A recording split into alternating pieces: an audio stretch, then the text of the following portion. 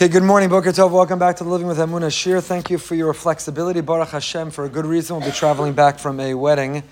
So can't do the Shir Wednesday morning. Appreciate everyone's flexibility moving it to this morning. And it's great to see you, those in person and those who are only able to watch online wherever they are.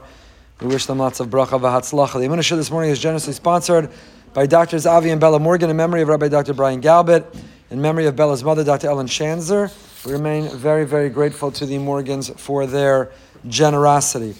Okay, we've got a lot to cover, a lot to learn. Baruch Hashem, the emails have been flowing in. I love when people share their Emunah story. It is able to take our learning and to apply it, to manifest it into action, and to inspire and elevate all of us to do the same. That the Emunah is not just theoretical or abstract or conceptual. It's not just academic. There's a God. We can study the evidence. Here's the proof. Here's the, I'm not trying to make the argument for his existence, but how can we know it in our kishkas? How can we feel it? How can we express it?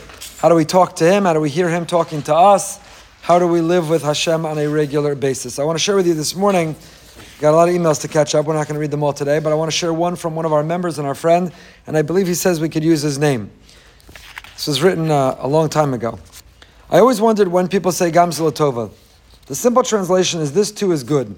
I always thought that the English translation of "it is for the best" was equally strange. It seems like an expression to help rationalize or explain that you didn't get something that you wanted.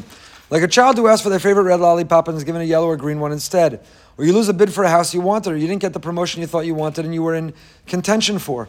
So Gam Zilatova, you reluctantly accept, you resign yourself, you hide your potential disappointment. You know what I mean? It happens to everyone many times in life. You read many stories of people, often Gedolim, for which an incident happened and it changed their life in some way. And you wonder about it. I'm a God-fearing Orthodox Jew, but also a scientist, rational human being who needs to have things proven to him. I'm going to tell you a real story, writes the author. A story someone you know. Someone who's a believer in Gam Zilatova as well as personal God oversight, Eshkacha Pratis. I'll also give you my name, but I'm not going to read it because I don't have total confirmation to use it. Story begins at the end of March 2015, before Pesach. I'd caught a cold and I had a small pain in my side. I went to the doctor who prescribed antibiotics for the cold, and after looking at my side, noticed a rash and quickly diagnosed it as shingles. But I complained. I had taken the shingles shot 3 years ago. It's not 100% effective, said the doctor. It looks like a mild case. It should be done within 3 to 4 weeks. He prescribed an antivirus pill, told me to take a leave in Motrin for the pain, and said he'd add to the regimen if it got worse. Over the next few days, it got progressively and exceedingly worse. I couldn't sit or lie down for any long period of time without pain. I called the doctor and he prescribed a heavy-duty painkiller and another drug to soothe the nerves that had been inflamed by the shingles. The seders were difficult as I would stand and walk around frequently. Just to ease the pain was getting worse. I called the doctor again after Pesach and he told me to increase the frequency in which I take the painkiller. I asked if there's any possibility there was another problem that was causing the pain. His reply was the chances of another problem in the exact same area was 1 in a million. The pain will start to decrease soon, he promised. 2 weeks later, I called the doctor again, since I saw no relief and the pain was as bad as ever.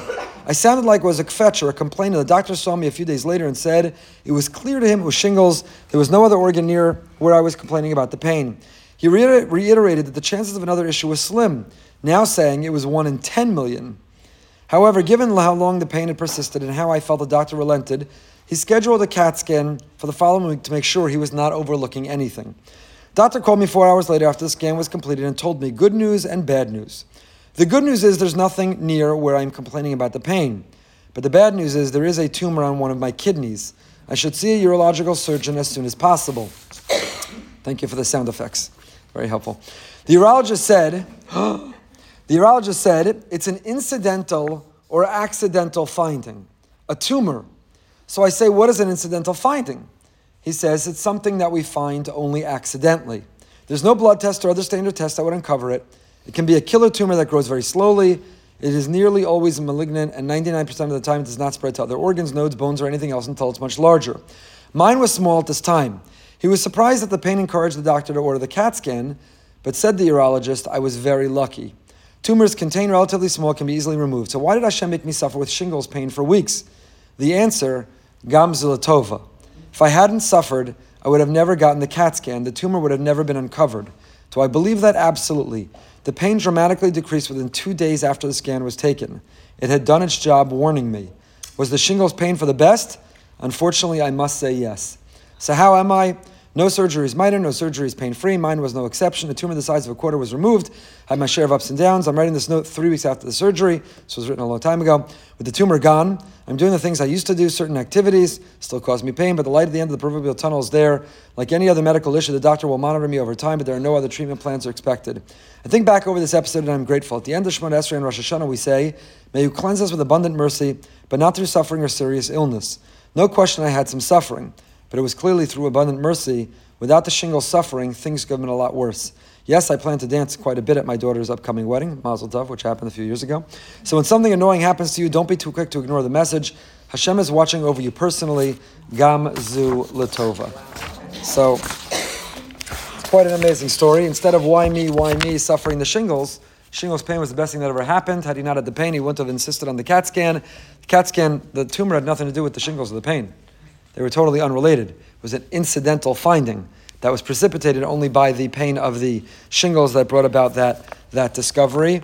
And Baruch Hashem, it did for that person. Again, our Gam zu latova, our suffering, it doesn't always reveal itself in that moment. 4 hours after his CAT scan, it became very clear why he was in pain. We often can go 4 weeks, 4 months, 4 years, 4 decades, or 4 lifetimes without knowing why we had to endure the pain that we endured. But that attitude or that perspective, the Gam zu latova, the living with Emunah is, I don't know why, I don't welcome it, I don't want it, but it's not random. Nothing is random. Everything is for a reason. It's all curated and choreographed from above. Everything is carefully designed from Hashem. And even the suffering, not only the pleasure, but even the suffering is somehow for our best. Sometimes it's revealed to us why, and most often it's not. But if we go through it with the attitude and the mentality of Gam zu latova, Hashem, this is your ride, it's your adventure, I'm just along. And I can't wait to see and discover what's going to happen and maybe even understand one day why. But until then, it can give us the courage and the faith and the fortitude and the resilience to get through and go through whatever we need to in life, even as difficult as it is. Shall I read one more before we get into the... Okay, I know you don't even come for me, you don't even come for the Torah, you come for the stories. I'm basically just a conduit to share Emunah stories each week. It's my greatest honor and pleasure. Okay, we'll read another one. I've been listening to your Emunah and Parsha Shirim for years. The weekly Emunah Shirim has really helped me in difficult times, blah, blah, blah, blah. I want to share a story that hasn't yet come to the happy ending, but that my husband and I have been working through. Tell me if I read this one last week. I don't remember. Or 2 weeks ago? After our third child, we discovered we were both carriers of the same genetic mutation and realized we need to do PGD for future pregnancies. I didn't read it. PGD is pre-implantation genetic diagnosis. Thank God we live in miraculous times where when people are carriers, even of a genetic disease, we have the ability in a laboratory for conceived embryos to examine them and only implant the one or ones that don't carry that disease. So whereas previously, I had a rabbi growing up, who unfortunately he and his wife were both Tay-Sachs carriers, and the whole community suffered with them and felt their pain when several times they had Tay-Sachs babies that didn't make it. It was tragic. Today, fast forward, Baruch Hashem, we have medical breakthrough with the gift of Hashem. PGD, pre-implantation genetic diagnosis. A couple do IVF, and they examine the embryos, and they look for the healthy ones, and they only implant the healthy ones, eliminating the possibility of carrying one that has a genetic disease or a genetic mutation. Interesting, fascinating halachic questions arise, because once you're examining them, can you decide you're going to put in the boy or the girl? Can you decide you're going to put in the blonde hair or the brunette? Can you decide to examine for athleticism, artistic ability, or intelligence? How ethical to go through the embryos and not only choose, when you're testing the genetics, which one doesn't have the disease. Once you're testing the genetics, can you say this one's going to be 6'3", this one would be 4'9"? No judgment. I'm not even going to say which one you would want to put in. How's that for no judgment? But how far can you take once you have the genetic understanding? It's very interesting. So the author of this email writes that after the third child, they are both carriers of the same genetic mutation. This past month, we started the exhausting regimen of daily injections and driving every other day to the best hospital, an hour and a half away. Simultaneously, our semi-attached neighbor has been in the middle of a giant renovation, and we've been working tremendously hard to be flexible with the inevitable challenges that occur when living on a construction site. When we returned from our egg retrieval procedure, we discovered a wall between our properties that was not the type that we had agreed and signed upon, a wall that built improperly on our side. Things started to escalate as we demanded the wall be rebuilt according to the plans, yet we tried so hard to think of the long-term relationship that we wanted to preserve post-renovation. Within the craziness, my son had surgery Sunday morning, which thank God ended up being less invasive than planned. While sitting in the waiting room, we spoke about another couple that we had met at the hospital, also doing PGD, and my husband shared that he's been davening for them since then. Later that night, my husband and I sat down considering our options to deal with the neighbor's situation. I told him what you shared about Rabbi D. Remember we spoke a few weeks ago, Rabbi D, that quote, if you'd pay a shiva call years later, don't sever the tie in the first place. Right? That there were friends he had online who they had stopped talking to one another during Corona because they had different views of the lockdown and shutdown, and they didn't talk. And then when 3 of his family members, his wife and 2 daughters, were murdered, those same friends now came to pay a shiva call. And one of the many, many incredible messages that Rabbi D shared publicly during shiva and after is, if you'd pay a shiva call to someone if they lost a good part of their family to a terror event, then don't wait for that to happen to talk again. Don't not talk in the first place. That's a message. I went upstairs and my husband sat alone, working really hard to be mevater, to be forgiving, forgoing. When he told me he was ready to be mevater, I said to go back downstairs and daven for the other couple's success at PGD. Because when you are mevater or silent, when you could hit back, it's a special time for tefillah. I'm going to intersperse this email with some thoughts and sources, but the Gemara tells us that a person should always be should always be among those who, when insulted, just absorb it, just accept it, just receive it, and never lash out back. You got a nasty text, you got a strongly worded email, you got a harsh phone call, someone in a meeting or a public place unloaded on you. In that moment, you could go one of 2 ways. You could decide, yeah, you started with me, you have no idea who you're messing with. I'm going to punch back twice as hard. I'm going to escalate the entire thing. I'm going to write something even stronger. I'm going to badmouth you even worse. I'm going to scream even louder. I'm going to punch even harder. Or, Chazal say, you can show you're really stronger than the other party. How do you show you're stronger than the other party? Scream louder? Punch harder? You show you're stronger than the other party when you have the capacity to just stay quiet. We say in our davening every day in Az Yashir, Micha Mocha Be'ilim Hashem. And the Gemara says, Micha Mocha, not Be'ilim Hashem, who is as strong as you, but Micha Mocha Be'ilmim. The word Ilaim means mute, silent. Who is as strong as you, God, that you remain silent and nobody could punch back harder than God? When Titus HaRasha, Titus, the wicked general, entered the Beis HaMikdash and desecrated it, when he slept with a harlot on an open Sefer Torah in the Kodesh HaKadoshim, whatever you can imagine is the worst sin a person could do as an affront to blaspheme the Almighty, he did that and more. That Baruch Hashem, your imagination can't go. And what did Hashem do in response? What did Hashem do in retaliation? What did Hashem do in revenge? Gornished. Nothing. He was quiet. Until years later when he had a little gnat crawl into the ear and ring in his ear incessantly that ruined his life. We have a disease named for Titus today called tinnitus. There's an article in a medical journal that argues that the etymology, the origin of the name tinnitus is from Titus HaRasha, this gnat that God had crawl into his ear, because harbe shluchim lamakom. God can take you down in many ways, including a little fly, a little gnat can be an agent of the Almighty. He can use in whatever he wants as a medium. So the Gemara concludes that just like Hashem, Micha Mocha Ba'ilim, Micha Mocha Be'ilmim, you're insulted, you just take it in stride. You don't have to lash out back. You don't have to respond. You don't have to respond. You know, I only learned recently that not every text or email deserves a response. I used to think I pride myself in trying to get back to everyone. Trying to get back to everyone. And there's so many mediums and things come through in so many ways. It's hard, but trying to get back to everyone. And then you realize, only people who speak to you respectfully deserve a response. Not everything needs or deserves the response. Micha mocha be'ilmim, ne'en elavim v'ne'en ovim. The Chavetz Chaim quotes a tradition that if a person is insulted, if a person is offended, if a person is hyper-criticized unjustly, publicly, in an embarrassing way, and you don't answer, there's no bigger skula in the world.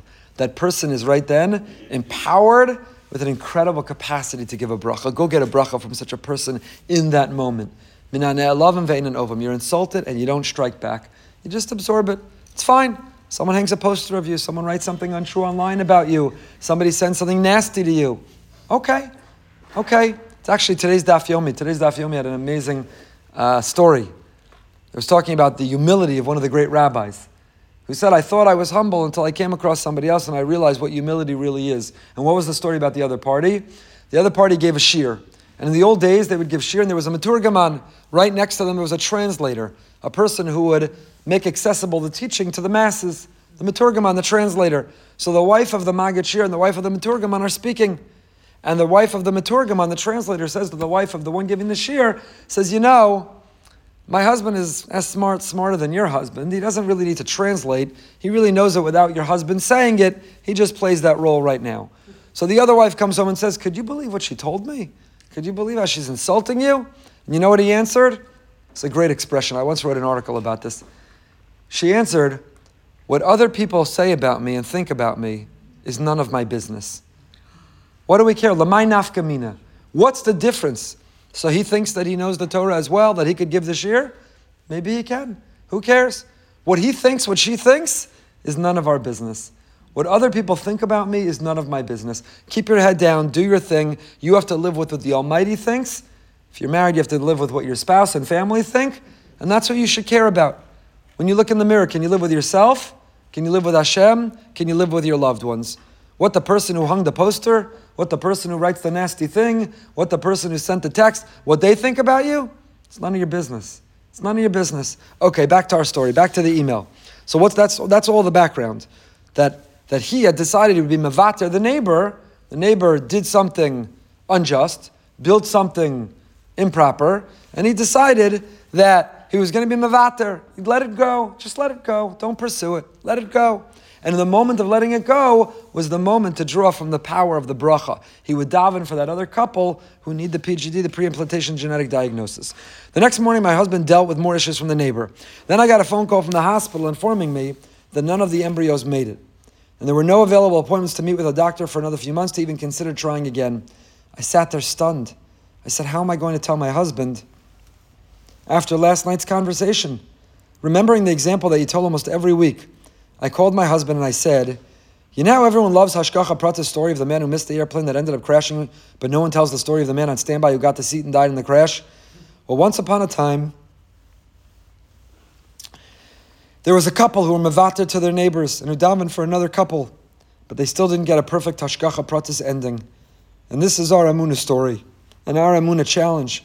And we're going to get through this together, she told her husband. We felt a hug from Hashem the next day when we realized how He plants people in your lives for when you need them most. Months ago, our original intake nurse at the hospital had given me her cell phone number in case of an emergency. I called her and she managed to get me an appointment for next week instead of midsummer. Our story doesn't have a perfect ending yet. But my husband said that of the 3 crises of the week, the fact that our son's surgery went perfectly without any complication is the most important bracha we could have had. Thank you for the weekly shirim and chizuk. I can't imagine how I would handle the roller coaster of the past few weeks without the ideas and stories echoing in my head from years and years of learning with you. So, what's amazing about the stories we're reading lately is the people are not sending in Emunah stories of, and then I found $2,000 in the street. And then I got a call, we davened for the other, we let go with the neighbor, and we were pregnant. We're reading Emunah stories that have a stinky ending, that hurt, that are miserable, that are painful. And listen to these people. I'm just giving the shir. It's easy what I do. The people who are putting into practice, not with the good story. And let me tell you, in the end, they found the tumor. And I'm not knocking the first story. It was also amazing. Gamzela Tova. I suffered, it was miserable, but Baruch Hashem, they found the tumor and I'm well. That's a story that has a happy end. Baruch Hashem. But also these emails, and there's more, but I want to get into the text. There's more. The stories of the people who say it stinks. I'm in pain, I'm suffering, I daven, the answer was no, and there was no again, and even when I thought it'd be yes, it was no again, but you know what? I'm not going anywhere. I'm leaning in, I'm doubling down, I'm digging in my heels because I need Him more than ever. And I know with confidence that there is a reason that I'll one day learn. And the story is not over yet. It's also important to remember, our stories are not over yet. If we woke up this morning, Rabbah Emunasecha, Hashem has great faith in you and in me, and our story is not over yet. Yet. There are more chapters to be written. The book is not closed. Our story is not over yet. And so we daven for these people, they should have a baby. We daven for everyone, they should be healthy. We daven for all these stories that they should have that end. That the next chapter should be filled with bracha and atzlacha and simcha and mazel and parnasa and gezunt and shidduchim and children and everything good. But these stories are absolutely incredible. Back to Tivha Emunah. We're learning Rav Gamliel Rabbi Navet's Tivha Emunah, and we're in the middle of this paragraph on page Pei. We're on Amud Pei, page 80. The Baal Shem Tov. V'sartem va'avadatem Elohim acherim. We say in Shema, if you pivot, if you turn, and you worship other gods. What do you mean? You put down the siddur and you picked up a New Testament? You put down the siddur and you picked up a Quran? You put down the siddur and you bowed down and worshipped an idol, a piece of stone? Says the Baal Shem Tov. No. You know what the v'avadatem Elohim acherim is? What does it mean that you serve another God? Because v'sartem, because you pivoted and you turned and you stopped thinking about Hashem. At no point in the day do you put Him down. When you walk into the boardroom or the operating room, when you walk into the courtroom, when you walk into the gym or you walk into the supermarket, when you walk into the doctor's office, wherever you are, He's by our side. We're talking to Him and we're listening to Him talk to us. We're protesting and objecting, and we're also thanking Him because we can find even the good of the three crises. At least the most important one came out. Hashem, wow. Not, why'd you make my son have to go through the surgery? But thank you, Hashem, that the surgery went well. We take Him and we talk to Him wherever we go, wherever we are, at all times. Shivisi Hashem lenegdi samim. Shivisi. Hashem, you're opposite me always. Last week we spoke about a mother is always thinking about her children. The maternal instinct, she could be on vacation, she could be on a business trip. Her children could be 80 and she's 105. And she still can't fall asleep till she knows they're safe. Where are they? Is everything okay? Because a mother is always thinking about her children. And similarly, lahavda, we should always be thinking about Hashem. It's part of our identity. You can never tell a mother, right now you're not a mother. You're just on vacation with me. Let go of the children. They're fine, I'm sure. She says, what are you talking about? I'm always a mother. I can never, ever be separated from that identity. It's part of who I am. It's part of who I am. Notice I'm giving the example of the mother, not the father. When he plays golf, he has no clue he has children. When he's learning the chavrusa, he has no clue he has children. When he's negotiating the business deal, he never heard of his children. But the mother, Baruch Hashem for mothers. Baruch Hashem for mothers. So v'sartem, you know when it's avadatem Elohim acherim, when are you worshiping another God? Simply by turning away. Simply by getting distracted. Simply by thinking that there's some other source, there's some other power. Like we spoke about, Rav Gamliel told us, we learned in Tiva Emunah when we first started learning this. If someone were to say to you, where do you get your paycheck? Before we learned this, I would have said, Boca Raton Synagogue. Dan Kaskel and Hami Tannenbaum.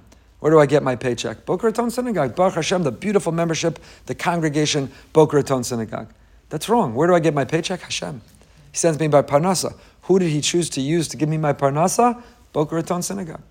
We have to intuit, we have to instinctively answer that way. Where do that? It's Hashem. Everything is Hashem. Hashem is amazing. Hashem is amazing. This weather, this last 2 weeks, we thought it was the summer, we thought it was all over. Every time you walk outside right now, and you feel that breeze, Hashem's giving you a hug. Hashem's everywhere. Just keep saying, thank you, Hashem. Halavai vaita, let it continue, this great weather. Let it continue.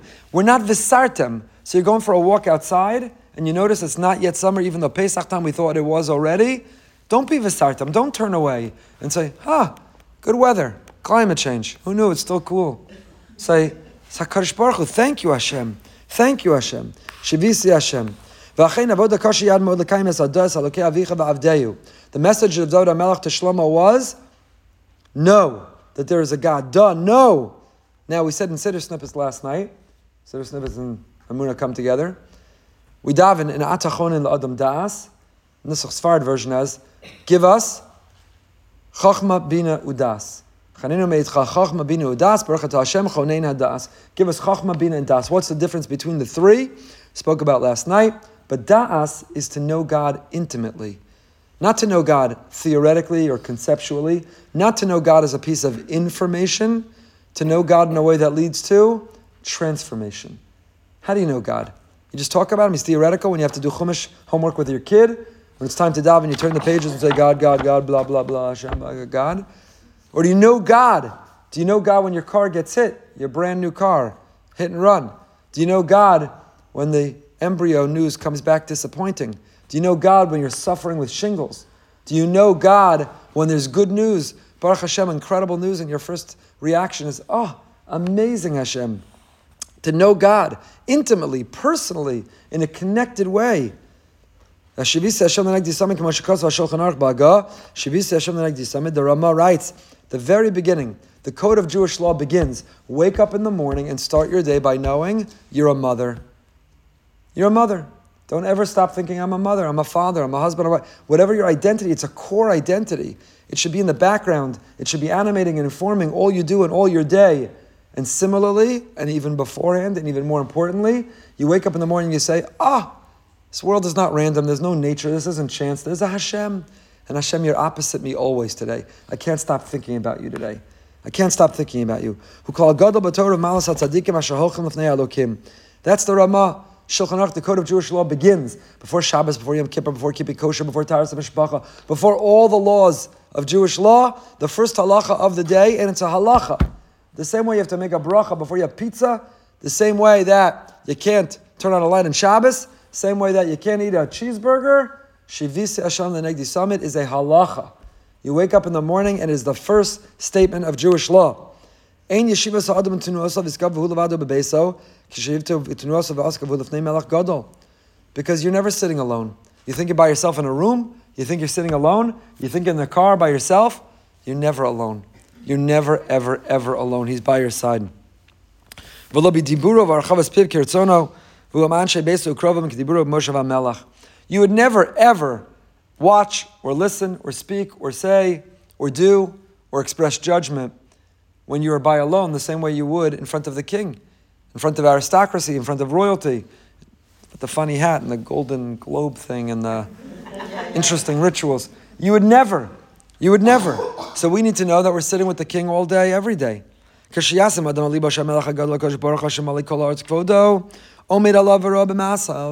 When you realize he's looking over your shoulder, he's checking out how you're going to react, how you're going to respond. Someone's cursing you out, somebody wrote a nasty text, somebody's being really unfair, and Hashem is right by your side and he's holding you. He's holding you. You know, sometimes NBA playoffs are going on right now. They can get pretty heated, and there's certain players who are the most reactionary, let's say have the most technical fouls in a season. And every time there's an interaction with another player, you know, they start going at each other as if they're going to go in a fight. And what do you see? The coach runs on the floor. He doesn't want this player to get thrown out. He doesn't want to be suspended. We're in the playoffs. We can't afford to lose him. What do? The coach runs on the floor and grabs the player and holds him back and starts pulling him back to the bench. Any of you know what I'm talking about? Yeah. Thank you. So, there's an altercation about to occur, and the coach runs on the floor and grabs the player and pulls him away. Don't respond. Don't say a word. Don't raise a fist. We can't afford to lose you. You can't afford to lose yourself. So that's the image I have. Somebody writes you something nasty. They say something strong. They treat you in an unfair way. They hang a poster outside their house about you, theoretically. Someone does something strong against you. Someone does something very strong against you.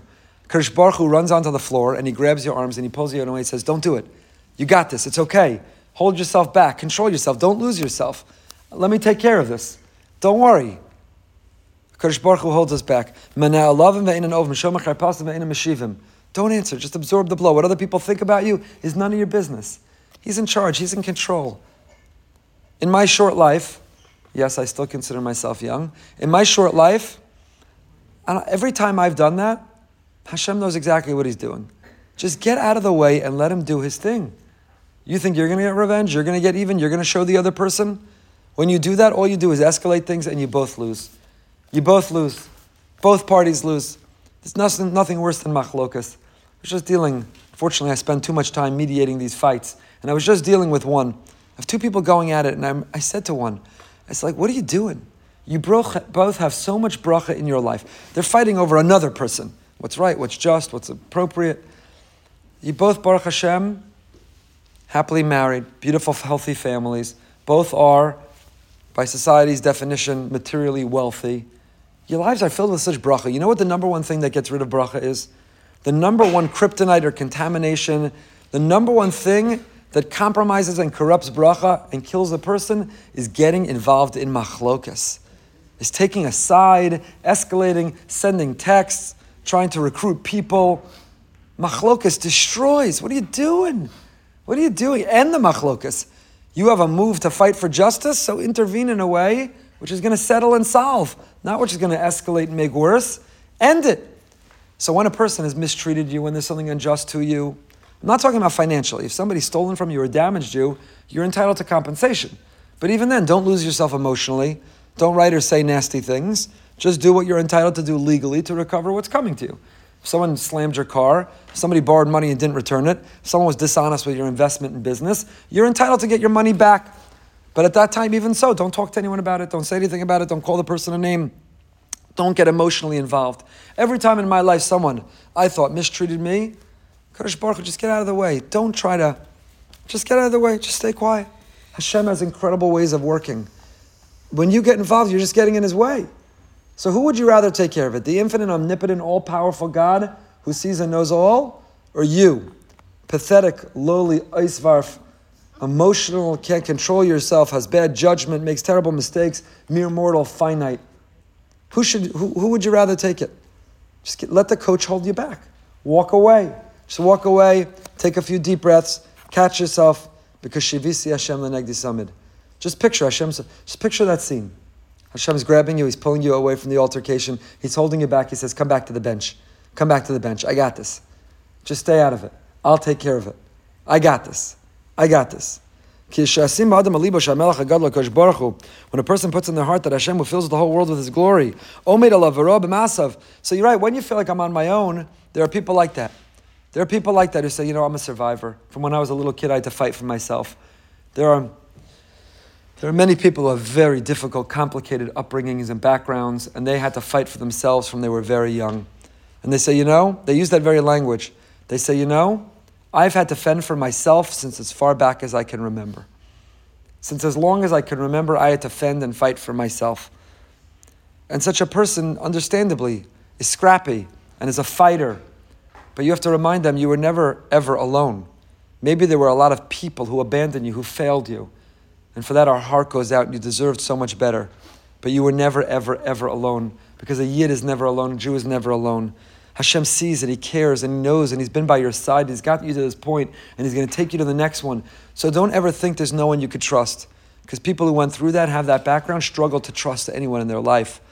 People who have been abandoned struggle to trust that the next person won't abandon them. They struggle to have meaningful relationships in marriage and parenting and friendship and partnership because they struggle. But you need to know that there is someone who's never abandoned you, who never would and never will. Kadosh Baruch Hu is always by our side. As the pasuk says in Yirmiyahu, Miyad yagi'eh elav ha'yira v'achnoah b'pachad Hashem yisbarach hu b'shaso mimenu tamid.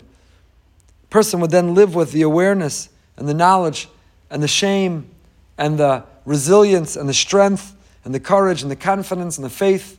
Hashem is always by my side. Whatever I have to encounter, whatever the bad news or the good news, whatever the simcha I'm waiting for, or whatever I need to navigate that's complicated in my life, to know that everything is for a reason.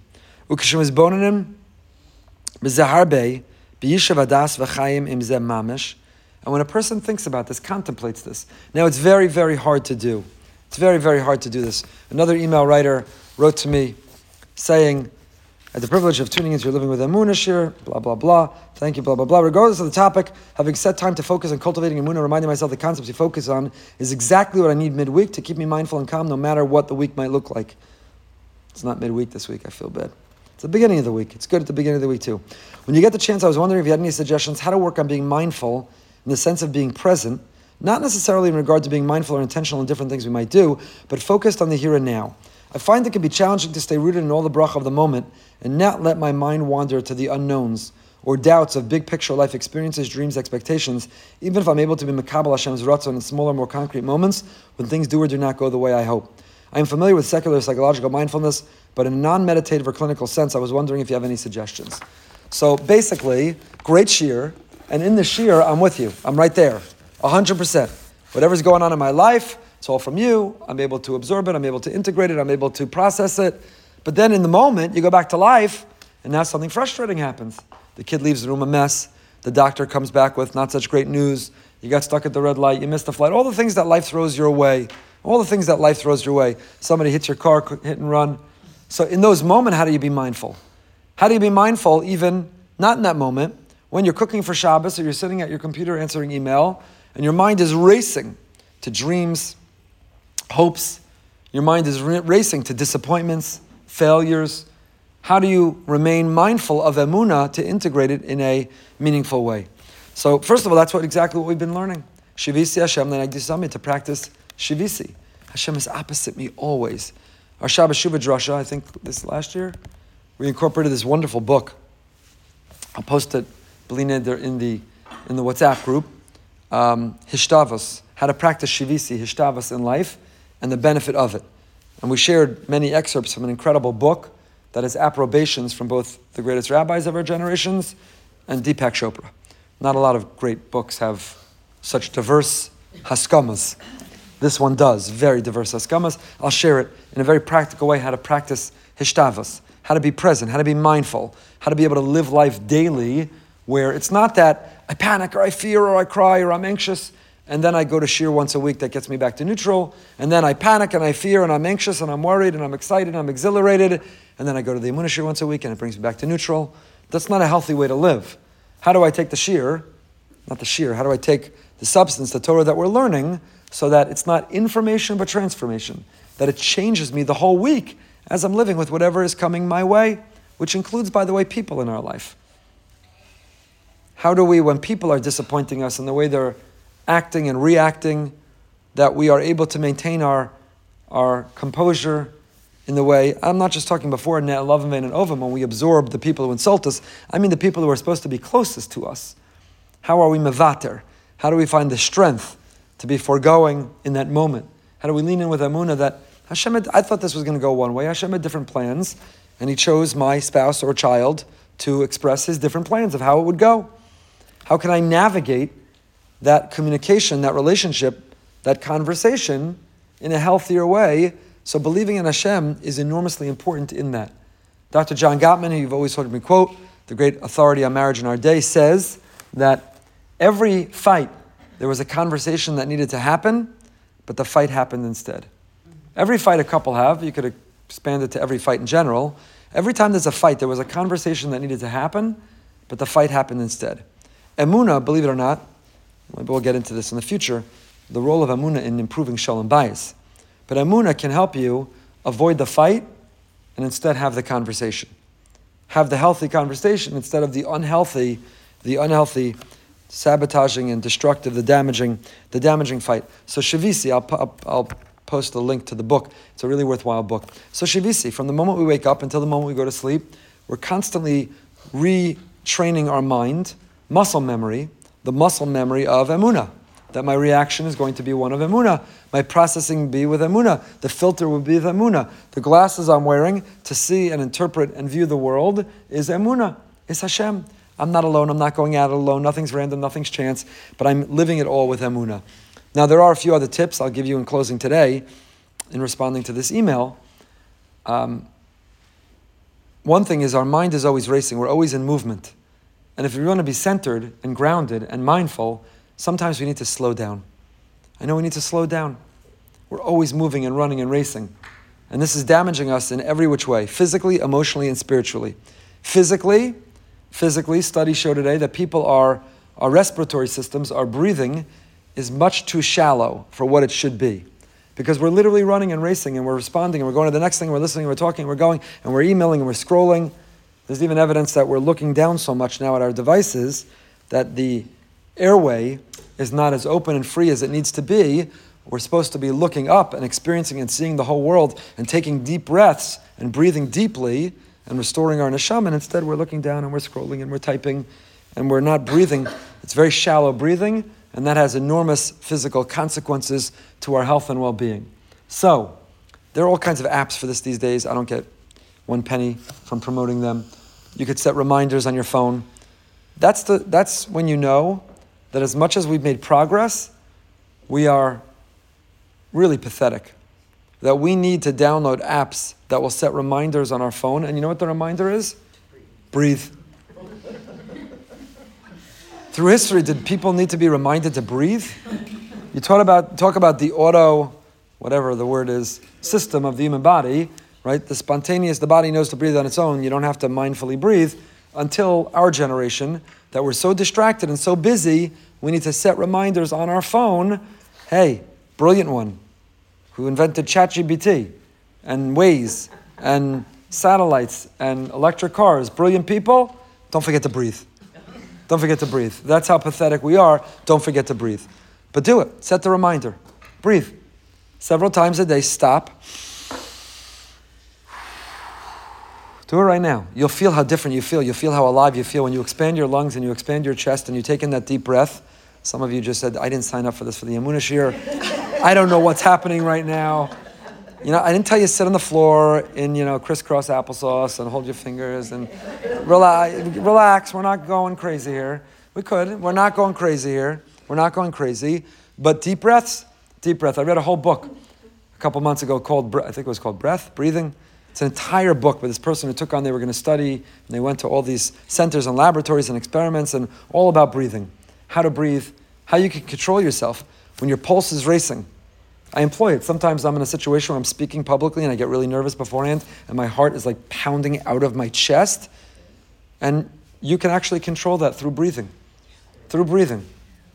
You can control your pulse, which is also true when your husband or wife or child does something and also your heart is pounding out of your chest and your pulse is racing. Someone does something that disappoints you or frustrates you. There's news and you could use breathing to restore your calm, to center yourself, to get back to baseline breathing. That's why, what's the Hebrew word for breath? Neshima. What's the Hebrew word for soul? Neshama. God put the soul in us through breath. He breathed into us. And we restore our soul when we breathe. So breathe. So set the reminder on your phone a few times a day, to just stop. Just stop and breathe. It's amazing how many days will go by and you don't do it. And you'll say, you know why you didn't do it? What's the number one reason people say I didn't do it? I didn't have time. You don't have time to breathe? How long does it take to breathe? Set a reminder on your phone for 60 seconds, for 30 seconds. If you do it for 10 seconds, there's value. Breathe in to count to 5. This is a Navy SEAL technique, according to that book, Navy SEALs. You breathe in for 5 seconds, you hold it for 5 seconds, and you breathe out for 5 seconds. This is a machlokas, in through the nose, out through the mouth, or in through the nose, out through the nose, or in through the mouth, out through the mouth. It's a machlokas. But however you get it in and out, breathe in for 5 seconds, hold it 5 seconds, breathe out for 5 seconds. Azai Zakt, the book, I think it's called Breath. I'll post it, Bli Neder, in the group as well. So breathe. Neshama, neshima. Chazal knew this. Kol ha-neshama tahaloka, kol ha-neshima tahaloka. Not with all my soul, but with every breath I praise you, Hashem. With every breath, with all my soul. How do I praise you, Hashem? By making time in my day to breathe. When I'm racing and running and going and doing and looking and scrolling and buzzing and beeping, and I don't even have time to breathe and to restore and to recenter and to recalibrate, I don't really love you. I'm not really praising you. So how do we achieve the mindfulness of Shivisi? How do we get to that place I'm living with it? Just breathe. Breathe. Several months ago I started. I'm not perfect. I'm far from perfect, but I'm much better than I thought I would be. Of every day trying to, in the middle of the day, go for a walk around the lake. I'm very blessed. I have an office that's right next to the lake. You could go off. It takes a couple minutes. Walk around the lake, 1 lap, and back. On good days, I leave my phone in the office, and I just go walk. And you know what I see? The lake has ripples, and there's a fountain in the middle of it, and there's birds and iguanas and lizards and butterflies, and there's grass, and there's people and babies, nannies, usually and babies, and their mothers thinking about the nanny and baby somewhere else. And you walk 1 lap. It's a few minutes. I come back a new person. And whatever I had to process about a meeting or an upcoming difficult meeting, or I need to formulate this drasha, or the shir is not coming to me, or what should I write the article about, 1 lap, and all of a sudden you come to life. 1 lap, and you're living again. And 1 lap, Hashem, in the leaf, and in the branch, and in the iguana, and in the butterfly, and the ripple of the lake, of the. It's amazing.